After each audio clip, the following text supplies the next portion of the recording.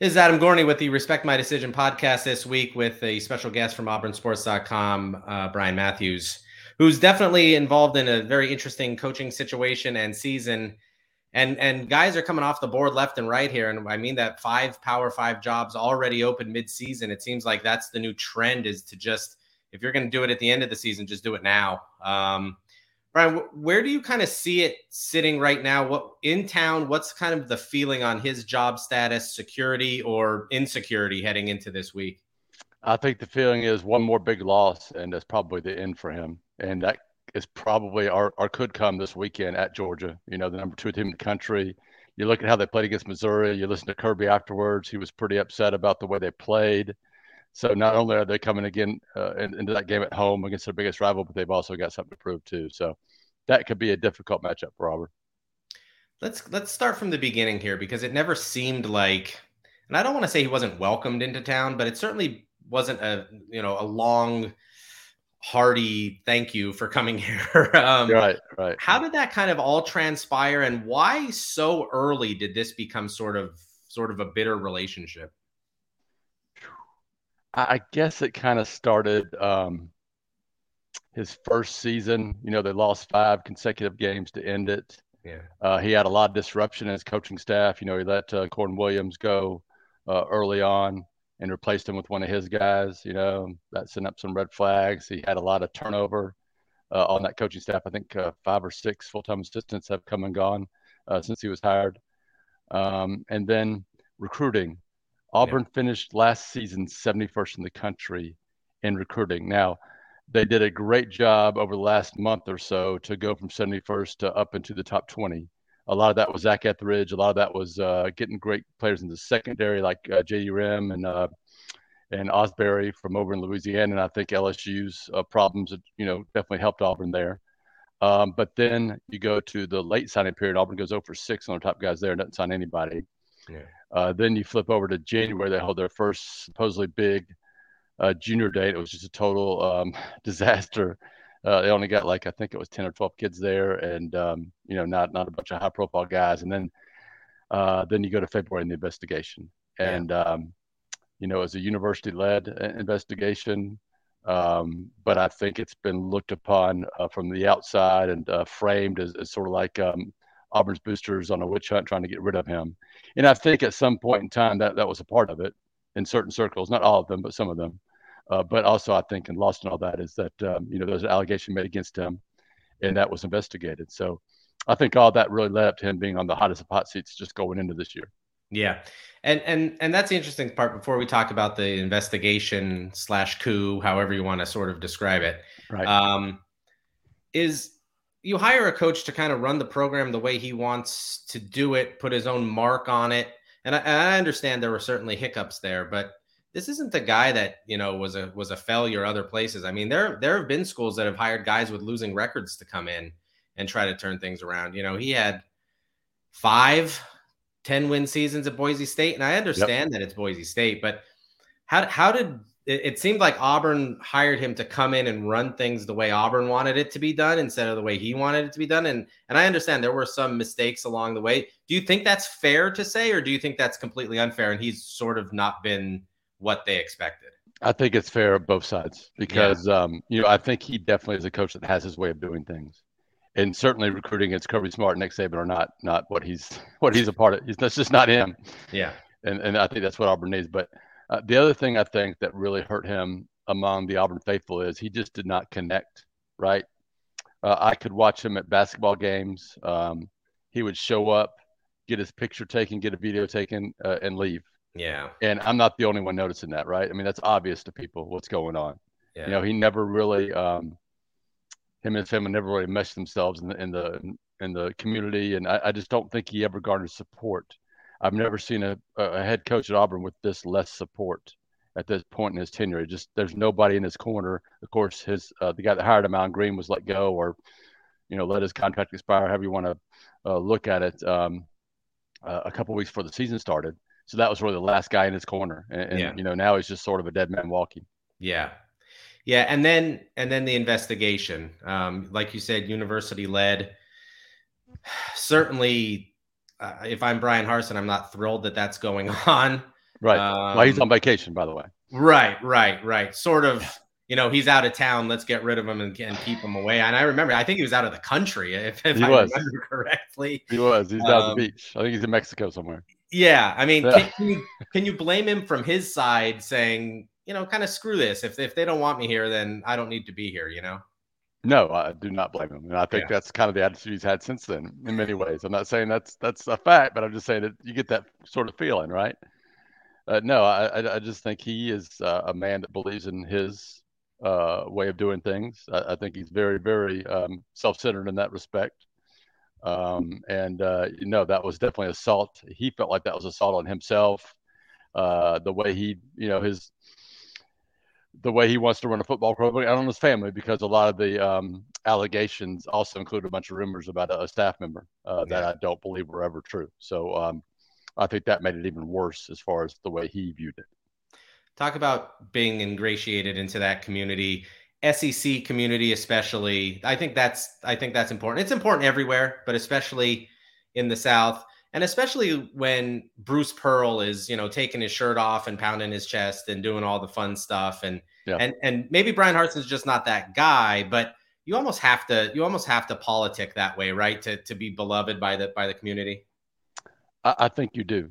And I think Auburn's had some coaches that can do that and some that don't. And the ones that don't last as long as maybe they should based on their record. Tuberville was one of those guys. Yeah. And he had a couple of, he had 2 or 3 times during his tenure here. 2003, of course, stands out the most. Auburn's administration at the time got caught on a plane, in Louisville. I think it was Louisville, talking to another coach to come replace him the week before the Iron Bowl, right? That's how close he got. But he was a politician at heart, and he had a ton of support among the fan base. And people, lost their freaking minds when they found out about that, right? And the AD ended up getting fired, and Tuberville gets the contract. They beat Bama in that Iron Bowl. Cardell, the first play of the game, if you'll remember, has an 80-yard touchdown run. Yeah. And then the next year they win the SEC championship and were undefeated and probably should have had a chance to play for the national championship. So that's what a coach that garners support and, is dialed in the community. That's what he can do at Auburn, right? Even if the bigwigs don't like him. But Harsin has been unable to do that at all. Yeah. Is there a little bit at Auburn, and you would know this far better than I would being there, that Auburn can't get out of its own way? Like, they didn't have to hire Bryan Harsin. If they knew he wasn't going to be sort of an affable guy that was friendly in the community, they didn't have to do this. And, the Malzahn stuff that we can go over and the Chizik stuff or whatever else, is there some of that going on here too, maybe? I would not say there's a little bit of Auburn can't get out of its own way. I think there's a lot. And it's especially true in the football program, right?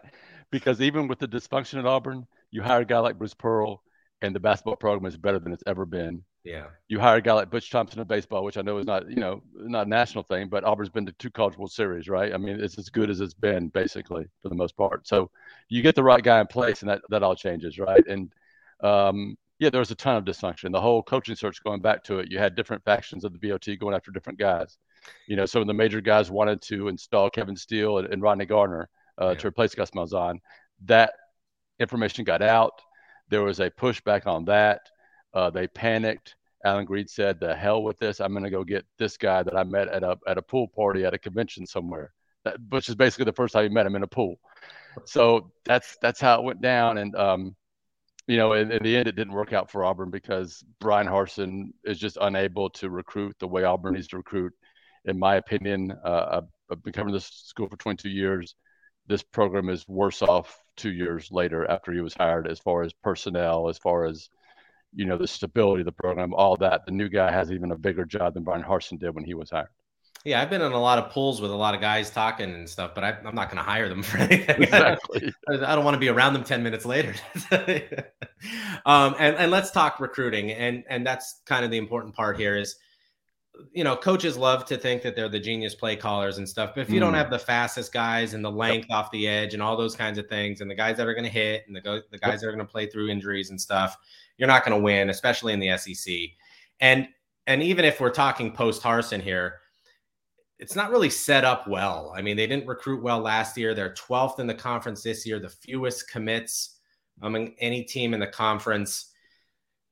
Does this mean portal? Does this mean JUCO for if there's a new guy coming in, or can there be a hire? Like we've talked about some names, maybe Hugh Freeze, maybe Jeff Grimes. There are definitely some names that have been thrown out there in terms of ideas that can kind of spark something. And we all know that it's going to be tough to recruit in state against Alabama as well. Yeah, and I'll throw out some numbers for you that just are incredible. You mentioned some of them, but 51st in the country in recruiting right now. They brought in 27 official visitors, freshmen. They brought in some transfers too, but 27 high school, not freshmen, excuse me, high school juniors going to be seniors. Yep. 2023 prospects, let's put it that way. And for official visits in May and June, they got a commitment from one of them, one of 27. To me, that's just, I can't believe that actually happened, right? I sat here and watched it happen. I interviewed a lot of those guys. I covered that process, and it was just a total whiff, right? And then you look at the state of Alabama, which is arguably as good as it's been in this 23 class. Auburn's got 3 of the top 30. Yeah, that's unacceptable, right? Auburn is used to, at the very best, splitting the state with Alabama, right? Sure. In their best years, they might get 10 or 12 of the top guys. But what's happening now, what's killing them is Clemson, Georgia, LSU, Florida, Arkansas, Kentucky. All these schools are coming into the state and beating Auburn for prospects, right? Or what'll happen is Auburn's got these top guys they think they're going to get, right? And they have no chance of getting. They miss on them. It's too late for these other guys that are committed to Kentucky, Arkansas, whatever. And then they try to go back on them, and they're still like, no, thank you. Yeah. So Auburn is in a really tough position recruiting wise right now. But and you talked about, I think, a little bit about the new guy gets that sort of, hey, come on over. We got a brand new program, right? That never happened for Harsin. I do think with the right hire, it could happen again. That could be a help. And I do think Auburn's going to have to hit up junior college, have to hit up the portal as hard as possible, which is tough because you bring a new staff in right away. It's hard to make the portal priority. And if you don't offer a top kid that day, you're out of it in many ways with the portal thing. So that's going to be interesting to watch to see how Auburn can work that. The other thing is the time frame. Auburn has an interim AD right now, Rich McGlynn.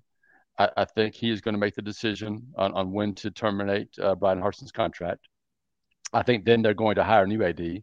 The leading candidate is John Hartwell from Utah State. Mm-hmm. He has connections to Auburn, grew up in an Auburn family, was an AD at Troy, which is just down the road from Auburn.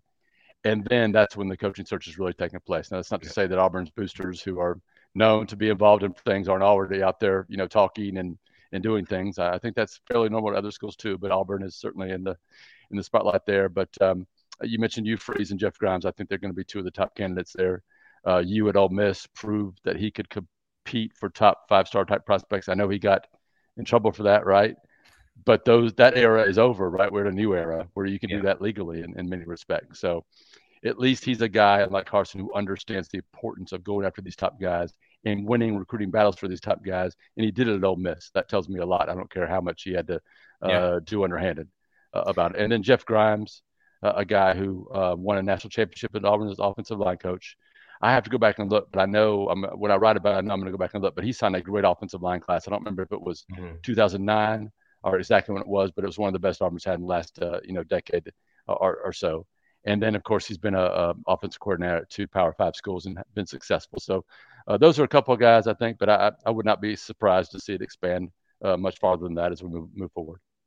Last question, and this is prediction time. Does Bryan Harsin make it to Lane Kiffin handshake pregame in 2 weeks, or is Georgia just going to smash them and they're just going to have enough?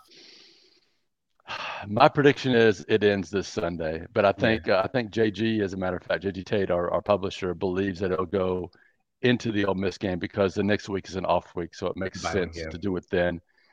My take on that is, okay, let's say they get blown out by Georgia.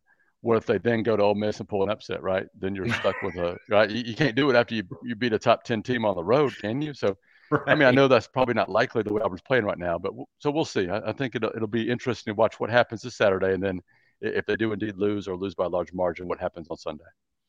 All right, Bryan, that's it. Bryan Matthews from auburnsports.com. This is Adam Gorney for the Respect My Decision podcast. Appreciate it.